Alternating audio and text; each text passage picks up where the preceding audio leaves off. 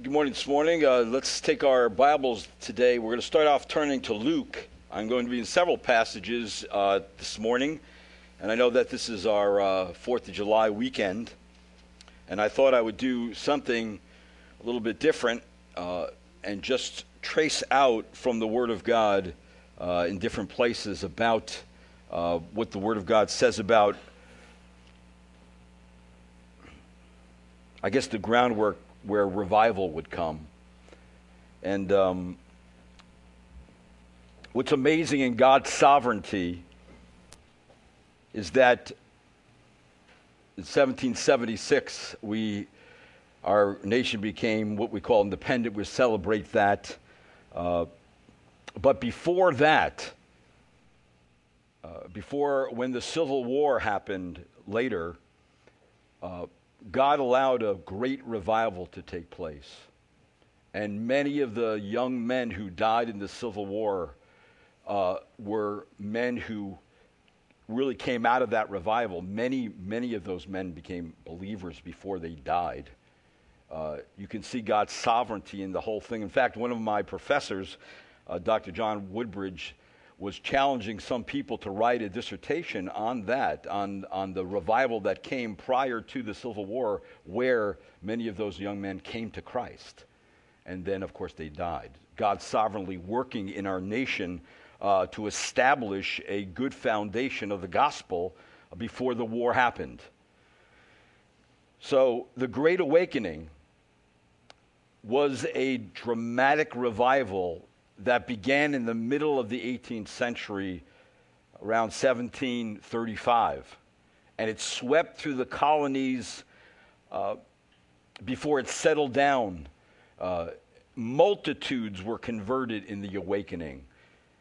And the spiritual climate of colonial America was transformed by the gospel of Jesus Christ. Now, amazingly, signs of revival first appeared, believe it or not, in New Jersey. Yes, New Jersey is where the revival came first.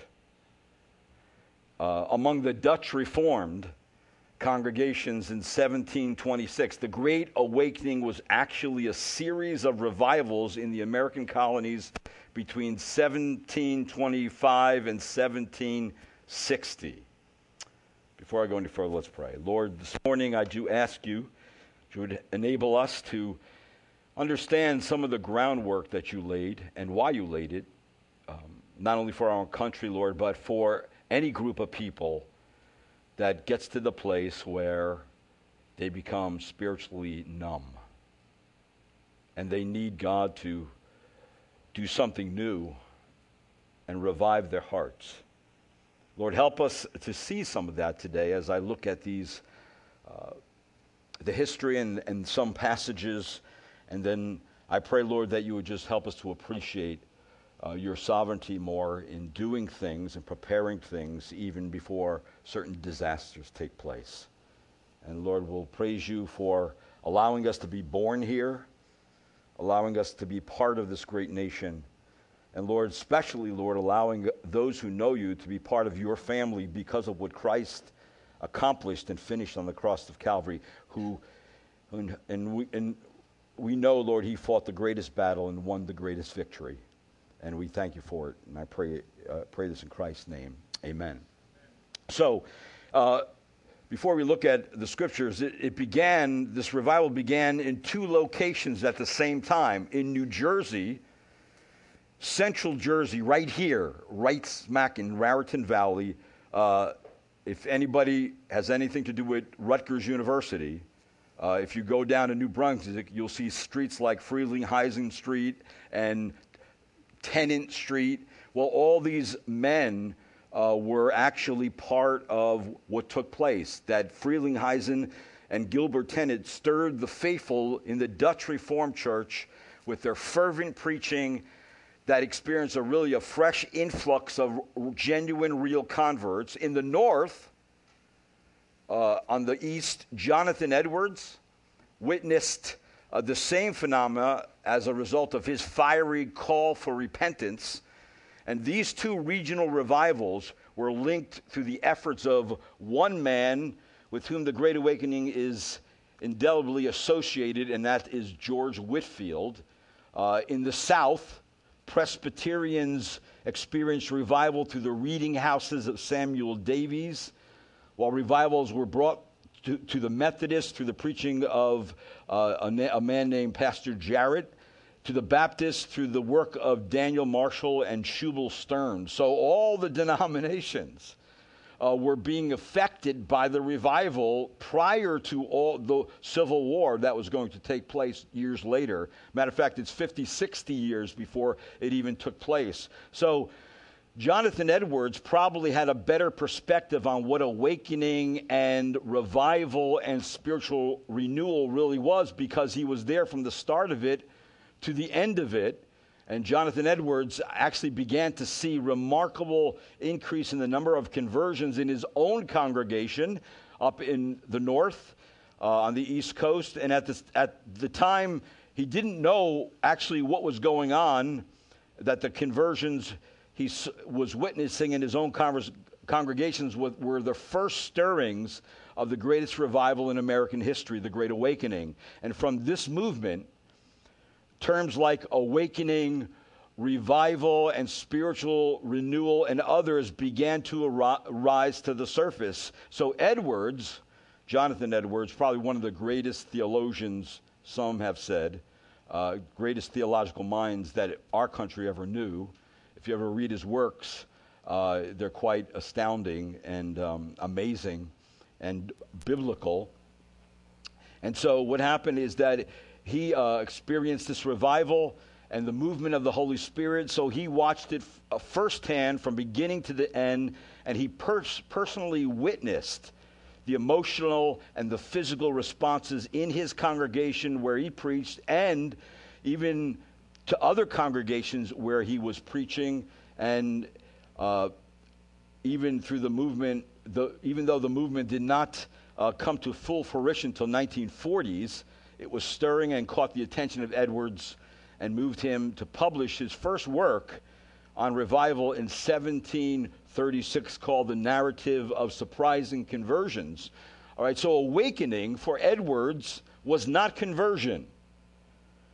It was when the Word of God made an immediate impression upon the soul of a person concerning who God was, concerning Christ and what he did on the cross, concerning heaven and hell. When someone is awakened like that by the Spirit of God. So, in other words, an awakening was that a person was awakened to their responsibility before the God who was their creator and their eternal destiny. They began to feel the conviction of where they're going to go when they die, where they're going to stand before God when they die. But it fell short of conversion. Awakening wasn't conversion. He believed, Jonathan Edwards, if the awakened sinner did not come all the way over and trust in Christ and become a repentant disciple, they may falsely think they were converted. It was recorded of Edwards that he said he was cut to the quick when he remembered the variety of false experiences, the hypocrisies, and the degenerations which accompanied the awakening. So in his understanding of the awakening, it came from an examination of the Spirit of God's work in conversion. But he said that is the first part of what the Spirit of God was doing. He was awakening people to the spiritual reality. That's short of conversion. But then it led to trying to define revival. And so for Edwards, his understanding of revival was that it was an event itself that contained a miraculous element. When he began to evaluate the nature of revival, he observed that there are times in which the Spirit of God is given in an exceptional measure, which, and of course with great speed and swiftness, in which sudden conversions of Christ happen. In other words, some called it an infusion of the Spirit. But nonetheless, these words were used to talk about a revival in religion. It was not that something new was happening, Edwards said, but that God was heightening normal Christianities to a place that spiritual influence is more widespread. Conviction of sin was deeper, and the feelings of affections towards God were more intense. So he said that the spirit of people were made alive and brought into a saving relationship with God. So they were awakened. That caused them to think about their eternal destiny, which revived the churches, and then they were brought to a place of spiritual renewal. Spiritual renewal, as I was reading these things, in my understanding, is when the awakening led to genuine revival. In other words, people were immediately converted to Christ and experienced dramatically changed lives that ultimately ended up and leading to spiritual renewal in the churches. So the churches became alive. So all this Raritan Valley, all the way up north, all the way down south where Whitfield was, and where everything was being revived on the East Coast. Of course, remember, there was not much more than the East Coast at that time. Nobody began to move west yet. So it was all populated north and south here. And so the revival came here into New Jersey, and these men were all part of bringing the gospel here, laying the foundations of the gospel. Now, what were the factors that caused the awakening and caused a revival and a spiritual renewal? Well, Edwards was thankful to God for having the opportunity to be part of what God was doing among his flock. And after things settled down and got back to normalcy, he decided to scrutinize the whole event that took place by the hand of God. And Edwards, once he examined everything with his incredible mind, incredible theological understanding, he came up with several factors that were evident among the people who were awakened and then converted, and then spiritual renewal that came into the churches. And he said the first thing that happened almost across the board was there was an awakened consciousness which plunged in upon a person with gloom and fear of their eternal destiny. He said that the person realized that there was an awful danger impending upon their soul. And so its whole energies the whole energies of the person were strained, as he puts it, and bent to escape from the wrath of God. In other words, when you feel that impending doom upon your soul, or where you're going to stand someday before God, and whether you're going to be in heaven or hell, then you begin to ask, well, how can I be delivered from this wrath? And that's what people were asking. And so he says, then once that happened, of course, that's deep conviction of sin, right? Once that happened, then he saw that troubled soul wanted to learn more about the sovereignty of God. They wanted to leave things implicitly in the hands of God. They began to realize they cannot save themselves. And so they confessed their need, and they began to meditate upon the person of Christ, their need for Christ.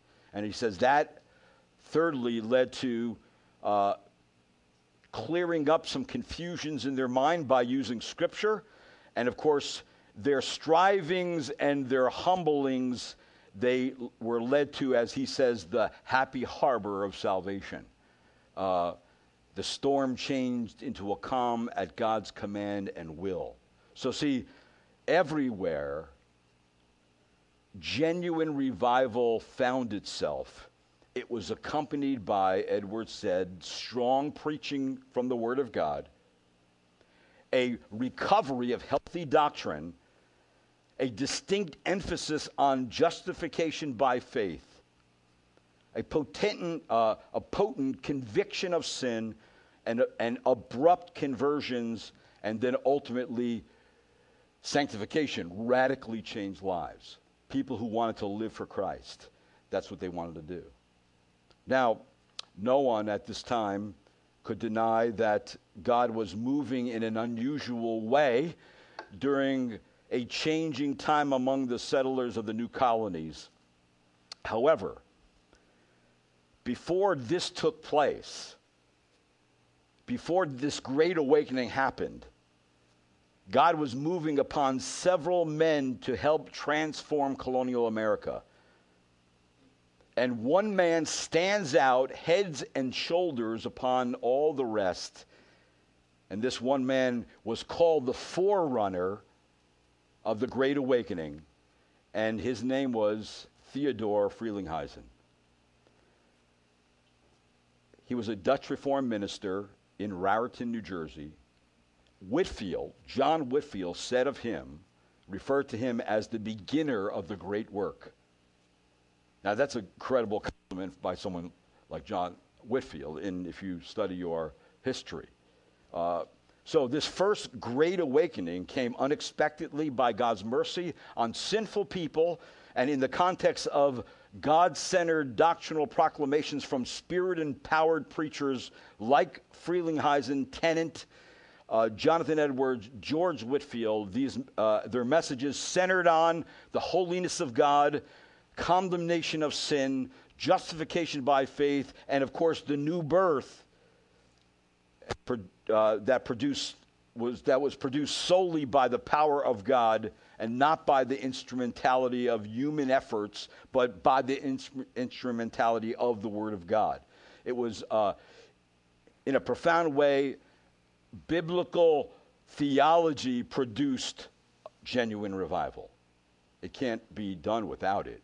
Richard Owen Roberts, he was a historian, said that Frelinghuysen's ministry must be considered one of the major forerunners of the Great Awakening. The thought of Frelinghuysen as a forerunner is an appropriate one, but the term alone, without a context, sheds little light on the Great Awakening. The term comes into focus, clear focus, when it's first run through the grid of Scripture and applied then, of course, to anyone's ministry, especially this man's. And so there's two places in the Bible that mentions the word forerunner. I'd like you to turn there. Luke chapter 1, verse number 17 is the first one. And of course, if you know this part of the Bible, this verse is talking about John the Baptist. All right? And it says in verse number 17 of Luke chapter 1, it is he who will go as a forerunner before him in the spirit and power of Elijah to turn the hearts of the fathers back to the children and the disobedient to the attitude of the righteous, so as to make ready a people prepared for the Lord. So you see there in that passage of Scripture that John the Baptist had a very unique ministry that was actually prophesied by Malachi, that he was going to raise up someone who would lay the groundwork for the Messiah. So John the Baptist, of course, was the one who was going to do that. And then, if you take your Bibles and turn to Hebrews chapter 6 and verse number 20, these are the only two places forerunner is used in Scripture. And this one, of course, is Jesus Christ himself, where it says in Hebrews 6:20, it says, where Jesus has entered as a forerunner for us, having become a high priest forever, according to the order of Melchizedek. So Jesus Christ, again, blazes a trail. And that's another way we can define forerunner, someone who blazes a trail for others so they can follow in. Remember, Jesus Christ is the one who leads us to God. All right, brings us to God, actually, what it says. And John the Baptist is the one who points us to the Lamb of God. So these two scriptures that use this word are significant because it seems like this word can be applied to a group of people by someone who is called for a particular group of people to lay the foundation for what is to come. So there are several meanings to this particular word. It could be one who was sent before to take observation. It could mean to act as a spy or a scout or a light armored soldier, or it could mean one who comes in advance to a place where the rest are to follow. That's probably the way it is used here. Matter of fact, that is the way it's used here. Marines would call this person the point man. You know, the point man is one of the most dangerous positions in a platoon.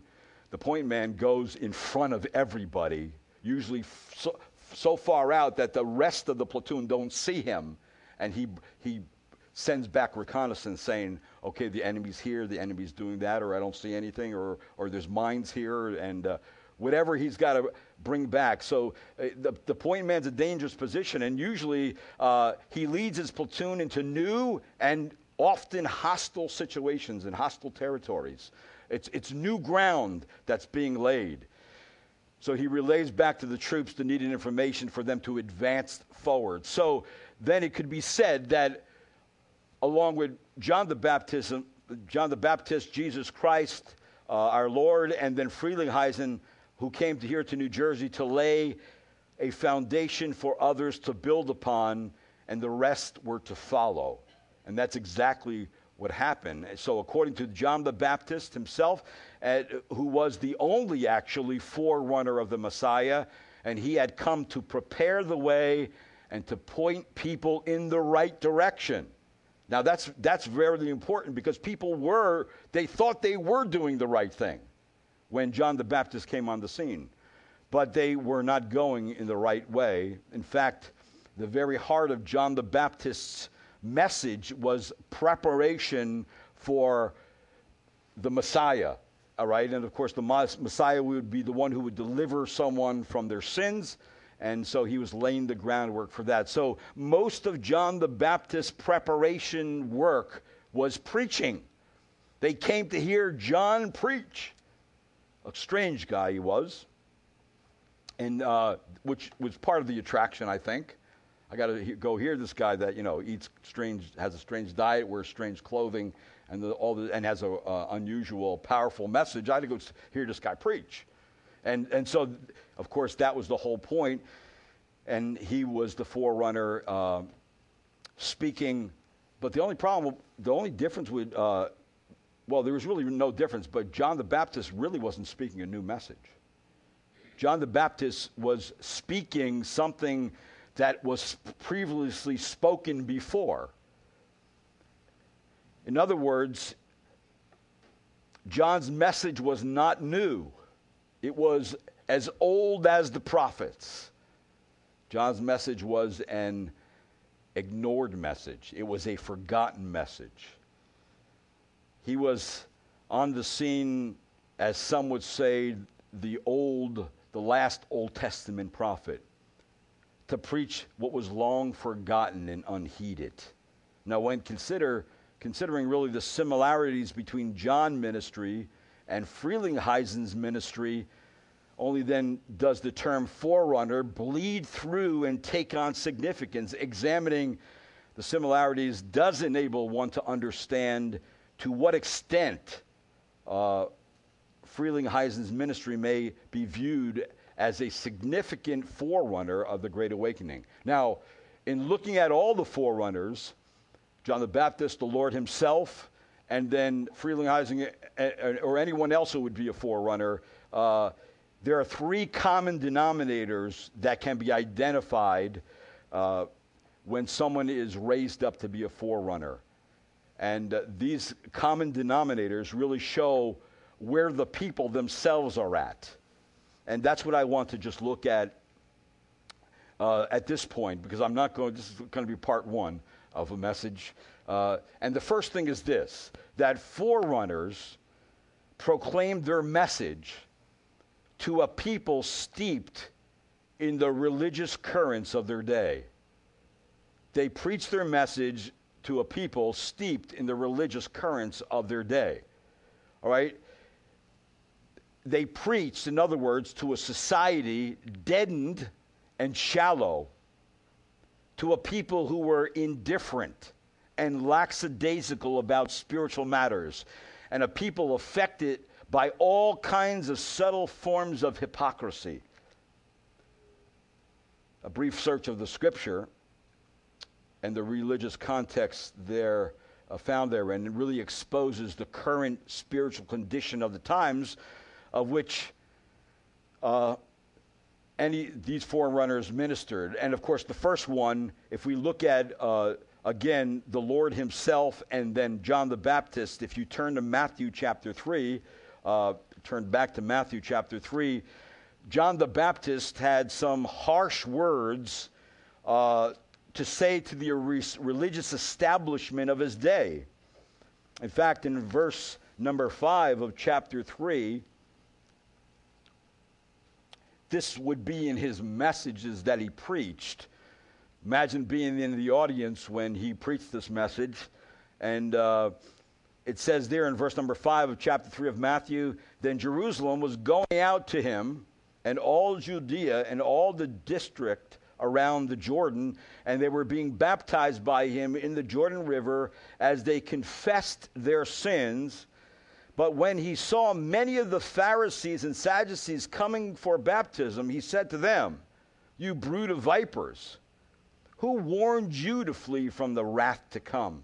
Therefore bear fruit in keeping with repentance, and do not suppose that you can say to yourselves, we have Abraham as our father. For I say to you that from these stones God is able to raise up children to Abraham. The axe is already laid at the root of the trees. Therefore, every tree that does not bear good fruit is cut down and thrown into the fires. So see, he was definitely, his message was to the religious establishment that was steeped in what I would call religious formality. They were steeped in religious formality. And religious formalists are deeply concerned about external law, how things look on the outside, but they don't examine the inside, the heart, what's going on there. All right? There cannot be genuine revival anywhere unless we look at the heart and what's going on inside the person. So,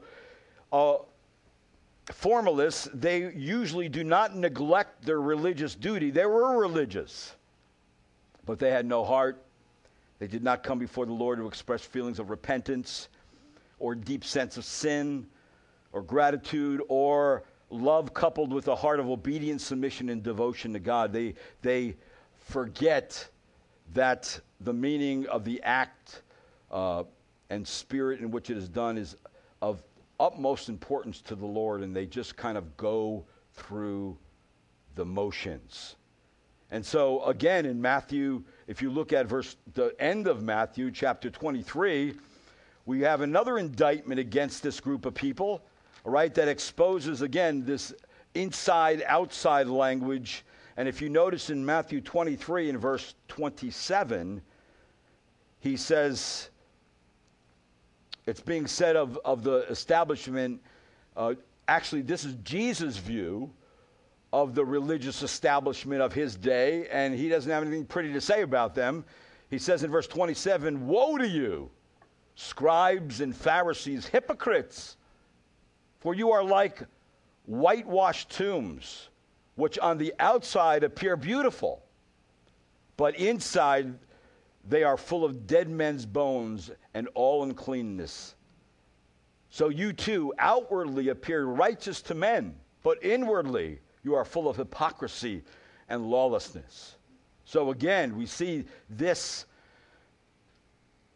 group of people that John the Baptist, being the forerunner, comes on the scene. Jesus Christ being the forerunner also of laying down what salvation would really be and how a person can really, truly be saved. They come to a group of people who were steeped in this religious formality. They were going through the motions. All right, so that means the spiritual condition, the next spiritual condition that follows closely on the heels of the first and usually goes together is comfortable hypocrisy. All right? They were comfortable in their religion. And anybody, whoever they are, who's comfortable in their religion usually never looks at their own heart. They always look at what they are doing. Well, I'm going to church. I'm doing the things that I think pleases God. And see, that really turns very quickly into very comfortable hypocrisy. You're actually, massaging yourself into saying, I'm all right, without looking at the real truth that's going on in your heart. So, from the Luke passage of Scripture, remember, the message that John the Baptist preached was not new. It came from Malachi. And if I just go back, you don't need to turn there, but the Luke 17 passage of Scripture, I want to remind you what it says, that the forerunner, John the Baptist, this is what his job was, to turn the hearts of the fathers back to the children, and the disobedient to the attitude of the righteous, and to make ready people prepared for the Lord. That's what he was to do. And where did that come from? That came right from Malachi, where it says, behold, I'm going to send you Elijah, the prophet, before the coming great day of the terrible day of the Lord. And he will restore the hearts of the fathers to their children, and the hearts of the children to their fathers, so that I will not come and smite the land with a curse. So I said already that the message was as old as the prophets. Well, to establish that, let's go back to Malachi. All right, Malachi, last book of the Old Testament, right before Matthew, right? Tremendous book of the Bible. It is actually the last word of the prophets. If you want to know what the last book of the Old Testament is, it is Malachi, right? It's the last word of the prophets before God does not speak through a prophet for 400 years between the Old Testament and the New Testament, 400 years, some people say, of silence. They still had the Scripture. They still had the teaching of the Word of God, but God wasn't speaking through a prophet until John the Baptist. So John the Baptist is the one who's between when God stops speaking through a prophet to when he speaks again through John the Baptist, who of course would be considered a prophet also. All right. So here is the last word in Malachi of the prophets. Now, Malachi reveals the spiritual condition of the people at the time. Some historical background, of course, helps to bring the message of Malachi into focus.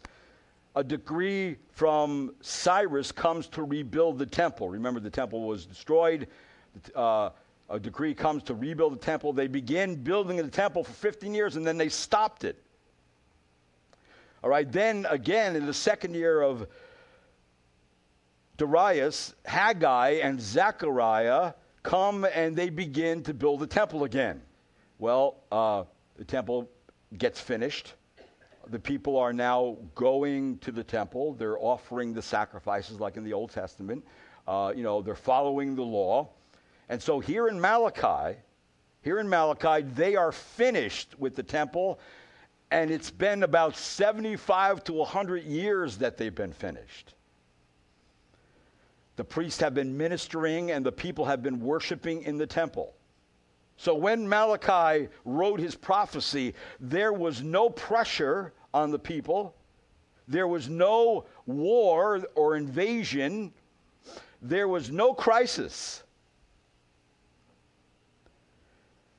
Now, this will sound strange, but as I was looking back at Malachi many years ago, it was kind of like a non-crisis crisis.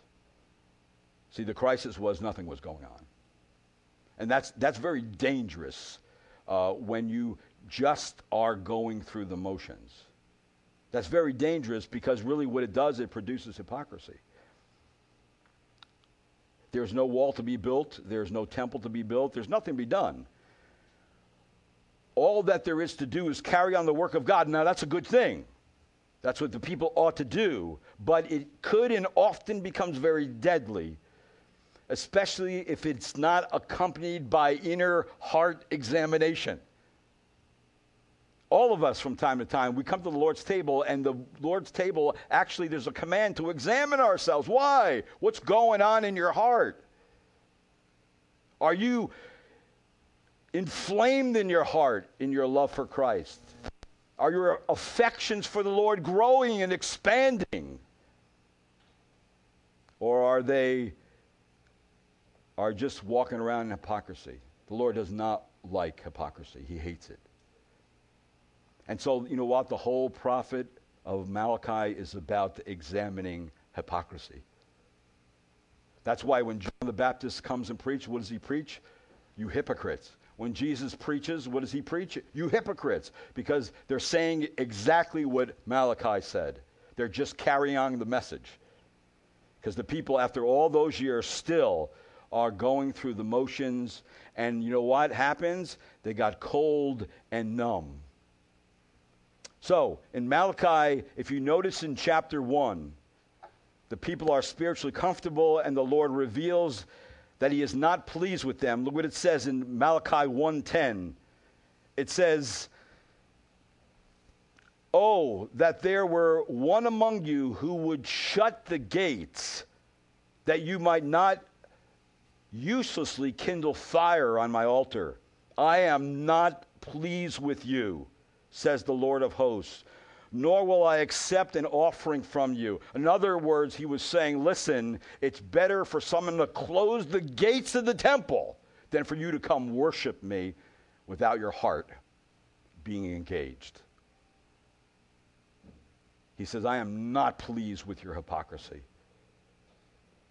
I am not pleased with that at all. So you see, their hearts were cold and numb, though they were unaware of their condition. And I want you to notice how these passages reveal their numbness. And what this is what the Lord does. He really reveals 6 things he sees in the heart that has gone wrong, because they're not looking at the heart, they're looking at the externals. And so that is that the people have become hypocritical and pharisaical. And usually when that happens, there are certain things that show up in your heart. And here's the first one. If you look at this passage of Scripture, the wonder how God gets at it.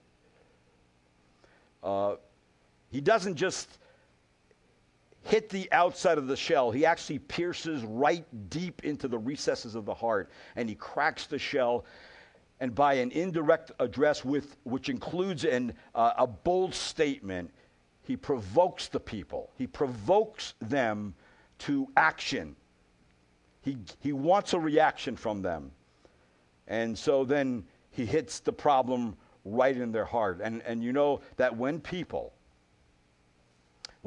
hearts are cold and numb, they need a forerunner to lay the groundwork for genuine revival. That's not only in Frelinghuysen's times, in John the Baptist's times, and when the Lord was the forerunner. That's in our day too, right? Because sometimes we do slip into just going through the motions. Oh, this is what I do, you know? And then, but there's no engagement of the heart. There's no passion for serving God. Our heart's not aflame to do that anymore. You know what? There's a reason for that. And you know what? The reason for that is not the person sitting next to you. It's not your husband or your wife. It's not your boss on your job. It's not the currents of the day. It's you. It's me. I have to look in my heart. And look what the Lord does. He says in Malachi chapter 1, verse number 2, here's the first thing that happens when a person's heart is getting cold and slipping towards hypocrisy. It's this. Look at it says in verse number 2. I have loved you, says the Lord, but you say, how have you loved us? Was not Esau's Jacob's brother, declares the Lord, yet I have loved Jacob, and I have hated Esau, and I have made his mountains a desolation and appointed his inheritance for the jackals of the wilderness. In other words, this is what the Lord is saying here, that the first thing that happens when a person is slipping toward a numbness and a hypocrisy is they begin to question the love of God. Lord, I don't think you love me. Look what happened here in my life, and look what happened there in my life. And you begin to question God's love. And that's a sure sign that you're not heading in the right direction. It's a sure sign for these people. It's a sure sign when John the Baptist preached and when the Lord preached and when any preacher preaches that these things have to come to light. Are you questioning the love of God? Are you doubting the love of God? Are you doubting what the Lord has done and is doing and will do in your life? Or have you given it up to say, I tried that, and I concluded that I don't think God loves me? He may love that person and this person, but not me. And maybe because you don't love yourself. Well, that doesn't matter. That's not the point. The point is God does love us, all right? Because he says directly to the people, I love you. But see, this is what they say.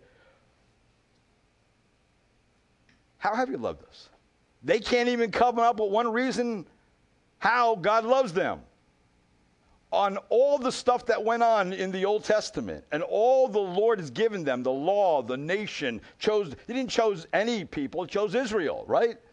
He didn't choose the other nations. He didn't deliver the other nations by the hand of Moses. He didn't do the great things that he's done with the people in the sacrificial system and knowing how to approach God and have your sins covered for a year and know how to have a right relation with God. He didn't do that with everybody. He did with Israel. And Israel saying, you know what, I can't come up with one reason how you love us.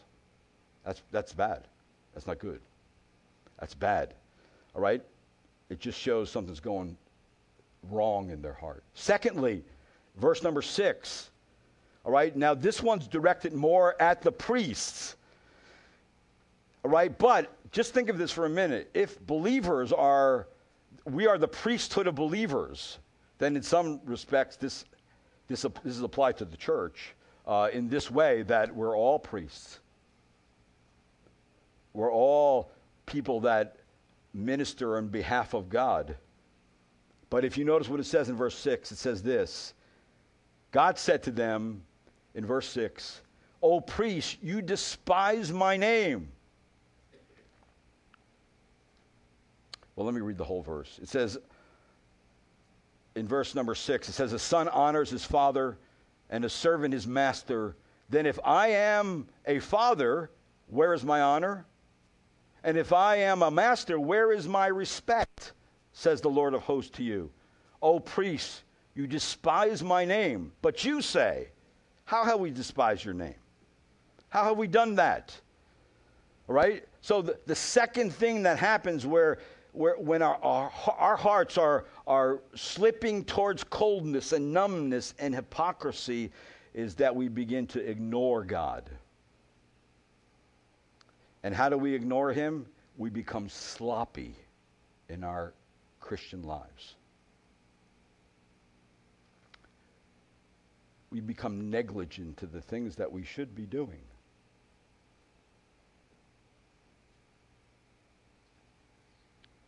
We don't give it the same effort as we would do something we really like to do.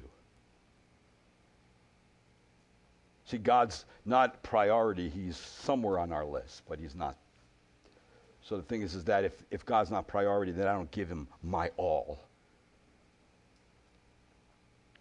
See, they begin to ignore the name of God or show contempt to God's name. Now, how do they do that? Verse number 7, it says, you are presenting defiled food upon my altar. But you say, how have we defiled you? In that you say the table of the Lord is to be despised. See, they were definitely they knew, the priest should have known that you don't come with just a sloppy sacrifice. It has to be a perfect, unblemished lamb. It's very clear in the Old Testament. So they became very sloppy in how they worship God. It wasn't that important. And that's what hypocrisy usually produces. It doesn't produce somebody who's excellent in living the Christian life or pursuing godliness or aflamed in their heart. It just produces a ho-hum, this is what we always do attitude. And that stinks. That stinks before God. And then where does it lead to ultimately? Look at verse 13 of Malachi chapter 1. It says, and you say, you also say, my, how tiresome it is. And you disdainfully sniff at it, says the Lord of hosts. And you bring what was taken by robbery and what is lame or sick, so you bring the offering. Should I receive that from your hand, says the Lord? But cursed be the swindler who has a male in his flock and vows it, but sacrifices a blemished animal to the Lord. For I am a great king, says the Lord of hosts, and my name feared among the nations. It's when God is no longer served as a great king. See, that's what it means to ignore God's name, to show contempt to God's name, to despise God's name. And can that happen to us? Yes, it does happen to us. This message of Malachi is for everyone. It's for pastors and elders and deacons and Sunday school teachers and evangelists and parents and everyone who calls on the name of the Lord. And it must be preaching that reveals this whole thing of hypocrisy. In verse number 13, they were tired of hearing from God. Tired of hearing God's word. Here's the third thing. He's not done. In chapter 2, in verse number 14, verse number 10, 2:10 of Malachi,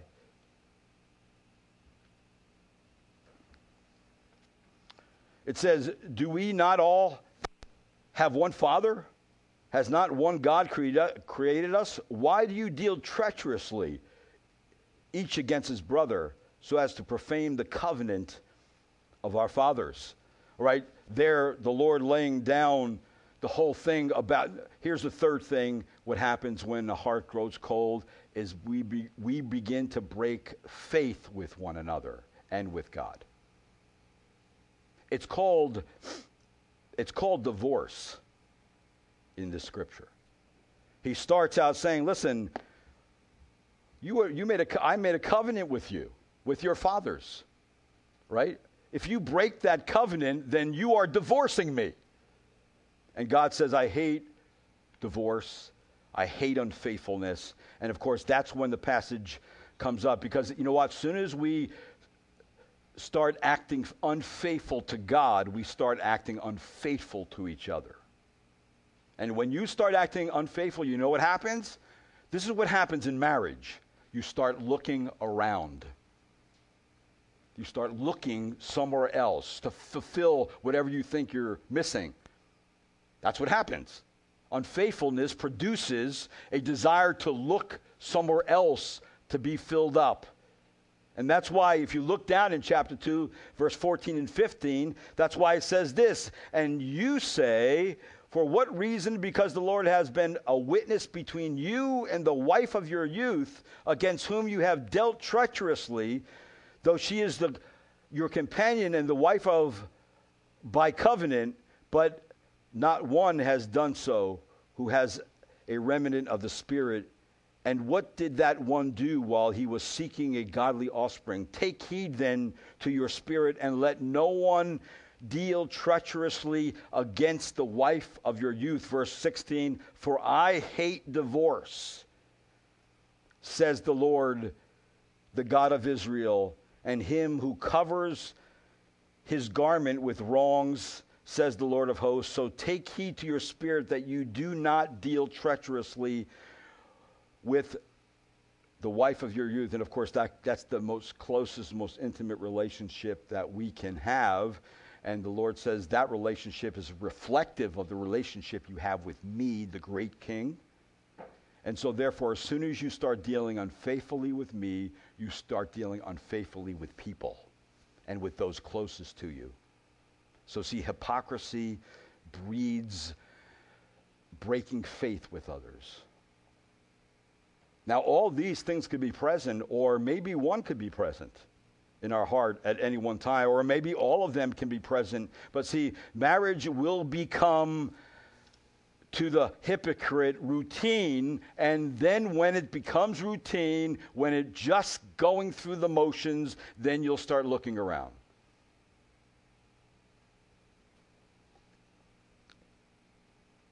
All right, that's not it. Number 4. God says to them, Malachi chapter 2, verse 17, again, it says, you have wearied the Lord with your words. Yet you say, how have we wearied him?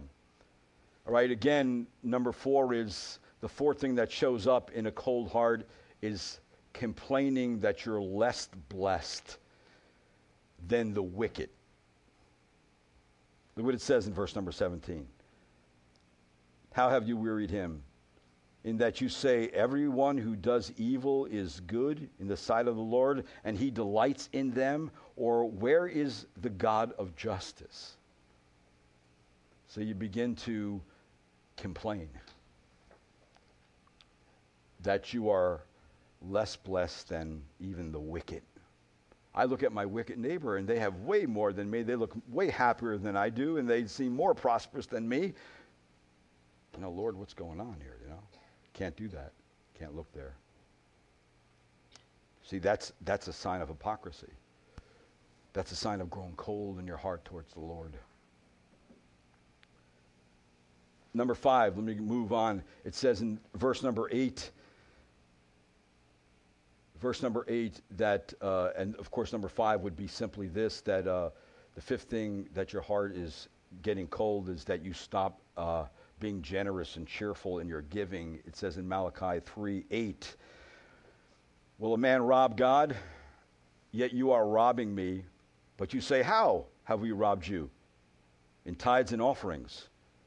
You are cursed with a curse, for you are robbing me, the whole nation of you. See, one thing about hypocrisy there is that it doesn't seem to be contained in one place. Soon as hypocrisy hits a group of people, it goes through the whole group of people. The whole nation, it says there, of you. See, your pocketbook gets real tight when you're a hypocrite.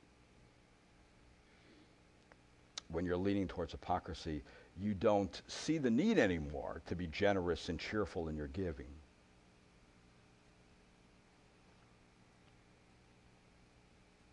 And then maybe the deadliest of them all, number 6, would be chapter 3, verse number 13, the deadliest of them all.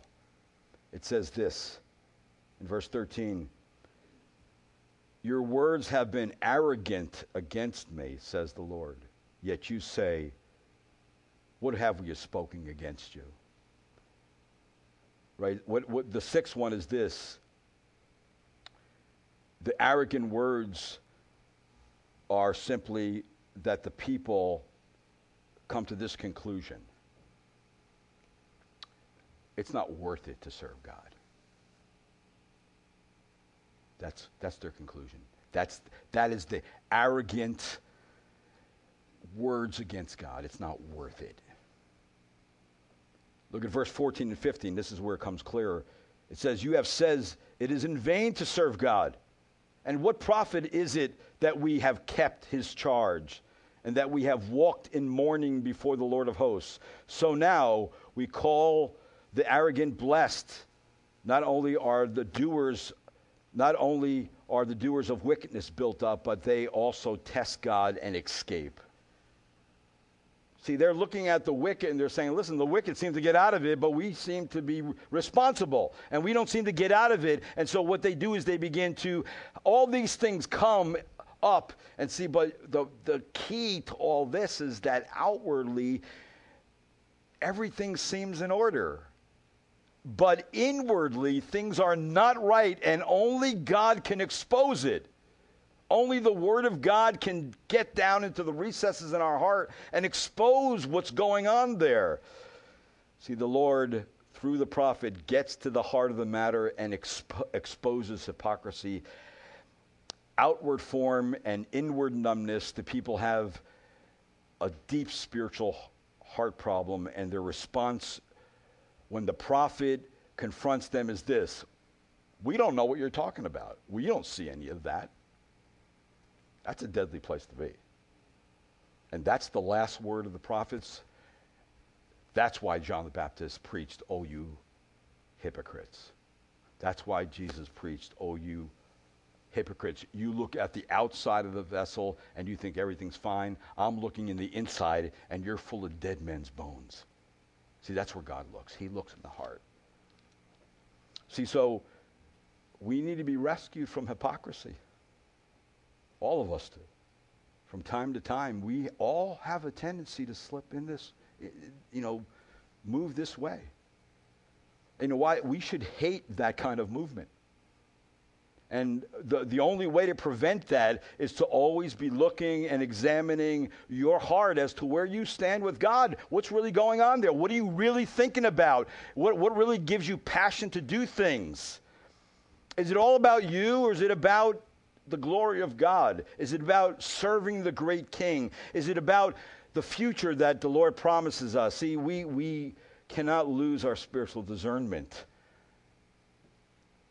There's always a large amount of danger by just saying words, by just worshiping and going through the motion, by just going and doing what we just think is the right thing to do. Now, those things are not wrong. We ought to be doing them, but we have to do them with our heart. We have to be all there when we serve God. We have to be all there when we serve God.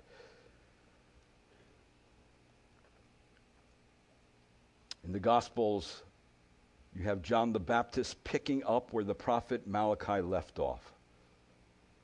God is speaking through the prophet again. And the time was right for awakening and revival.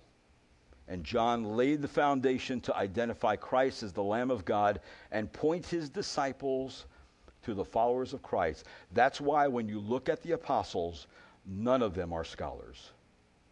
None of them come from religious schools. They're just plain old people who have plain old jobs and were fishermen, but there's one thing they knew they didn't have: a relationship with God. And when Christ came and Christ inflamed their heart and saved them, and genuine conversion came in, then everything exploded and the apostles turned the world upside down, it says in the book of Acts, because people were genuinely being converted to God and they now had a relationship with God they never knew they could have before. So, listen, we must conclude that it is worth it to serve God with your whole heart. It is worth it.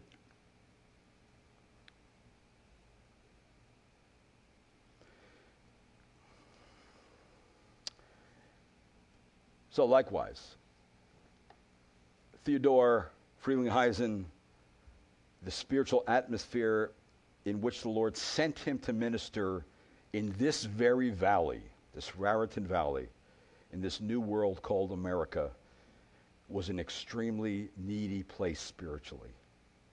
They lacked trained ministers. That was becoming an increasing problem. There was no place to train ministers.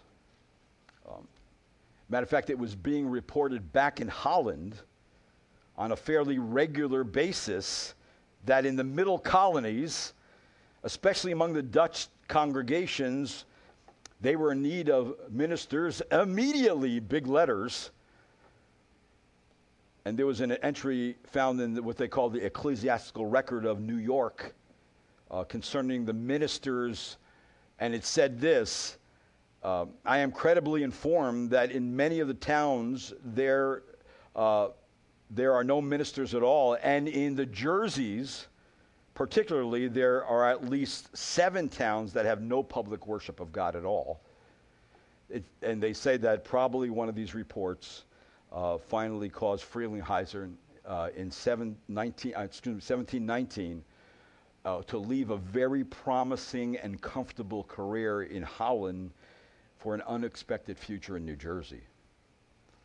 However, Frelinghuysen concluded that America offered more opportunity to pursue an independent career. What he meant by that is that he was kind of sick of the informal, the formal hypocrisy and stuff that was going on where he was at in Holland, and wanted to get out and do something new. And he thought that this was a great opportunity. Virgin territory for the gospel. New people with many problems that need a minister to preach to them. And so he came. Frelinghuysen would settle in a newly founded pioneer work in Raritan Valley, New Jersey, in which the Dutch settlers called him to be their pastor in 1720. Actually, he was being called to 4 small Dutch Reformed congregations in New Jersey: Raritan, 6 Mile Run, 3 Mile Run, and North Branch. They're right around us. We're smack right in the middle of it. Matter of fact, this is a Dutch Reformed building. Do you know that, right? This building is a Dutch Reformed building. And there was many Dutch Reformed pastors who preached the gospel here in this church. So the gospel has been being preached here since 1855. I think Lincoln was the president then. Lincoln. And so it's been a long time. But anyway, Frelinghuysen was convicted by Psalm 15:4, where he said that God honored them that fear the Lord, and he that sweareth to his own hurt and changeth not. I don't know how that convicted him, but it did. And I haven't read exactly how he interpreted that particular thing. But he just realized that, listen, something needed to be done. He wanted to go. He had the kind of the missionary spirit. So very quickly, he came to New Jersey, and he found in the New World, the physical conditions were very harsh. He realized that religion was not a great importance to the Dutch Reformed pastors. They were more attracted to rich soil and improving their economic condition than in pursuing spiritual growth.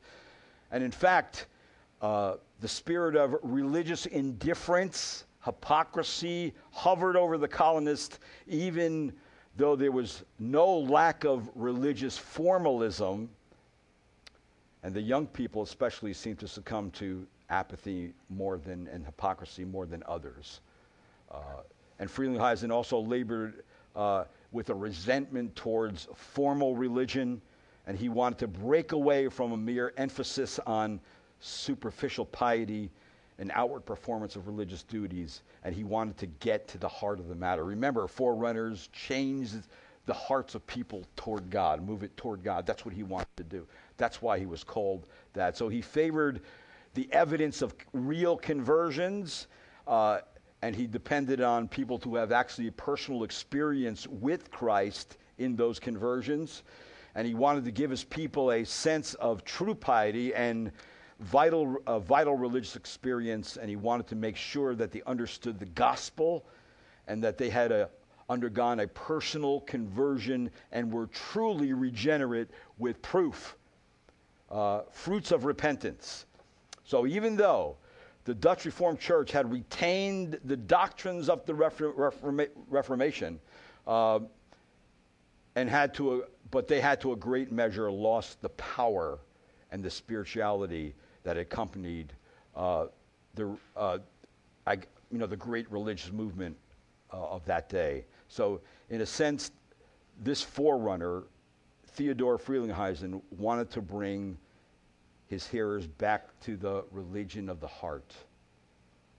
And so John the Baptist and Theodore Frelinghuysen preached to awaken sinners and formal professors from their lethargic spiritual stupor and often unconverted state to a new state of real regeneration and conversion to Christ, in which their heart was inflamed to serve God anew. And that's what the end result of revival was. And so, remember, when the heart grows cold, revival is needed. So you know what? Let's pray. Let's pray that revival starts with us, with you. Let's pray revival starts with us. And let's always be concerned about what's going on in our heart, especially as it has to do with our relationship with the Lord. Amen? We need to always be examining that. So the Lord's table is the perfect place to start it.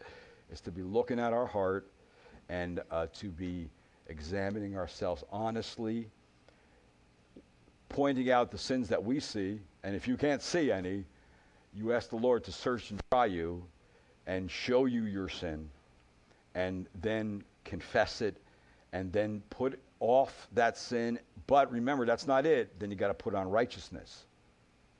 You can't leave a vacuum there. You have to put on the righteous behavior and conduct that pleases the Lord, and then you don't go back that way again. You put that sin to death forever and finally. So, as we prepare for the Lord's table, I do want to mention that the Lord's table is for and only for believers, I'm going to pick this message up next week again and look at really the second thing that was evident in the preaching. But this morning, as we could think of the Lord's table, remember, why do we partake of the Lord's table? It is definitely a command, and commands are good and are given to us by the Lord. But remember, commands have to be followed because we want to do it, not because we have to do it. All right? And it does show the Lord's table that we definitely have a true interest in Christ. It really declares our interest in the Lord. The two elements, the bread representing the enfleshment of the Lord. He came into this world. He had to become a man and die in the place of sinners. All right? So we can never forget that. And then he had to shed his blood so he could wash away our sin. Those are the key points of the gospel. Can never lose that. That's why the Lord gave us this ordinance, so we don't forget that. All right, and only Christ followers, remember, are followers who examine themselves. They then confess their sins. They discern what's going on inside of them, and then they are people who declare the goodness of God. They are people who are thankful for what God's doing in their life. They are people who are joy-filled because of the great things God has done, is doing, and they are glory-bound. And that's all part of our joy. And so it declares really our standing in God's family. It declares our belief in the new covenant. It declares our belief in the physical death and resurrection of Christ. It declares our belief in that Jesus Christ is coming again. He is our great hope. See, that's what the Lord's table does. It brings us back to wherever we wandered off to. It brings us back into focus. And so we should think of it like that. All right, so why don't we take some time, examine ourselves, and prepare ourselves for the Lord's table. The men who are serving, if you'd come forward, that would be great. And I'd just like to say something as we leave today. Please, when you leave today, take everything from your pew today, all the bulletins, all your stuff. Christian Fellowship Church is going to come in here. They're going to use our church for a baptism. So just set up everything, all the hymnals, the Bibles in front of you the way it was when you came, and just take everything with you when you leave to the back this morning, all right? So we don't have to do that. So let's take a few minutes and examine ourselves and prepare ourselves for the Lord's table.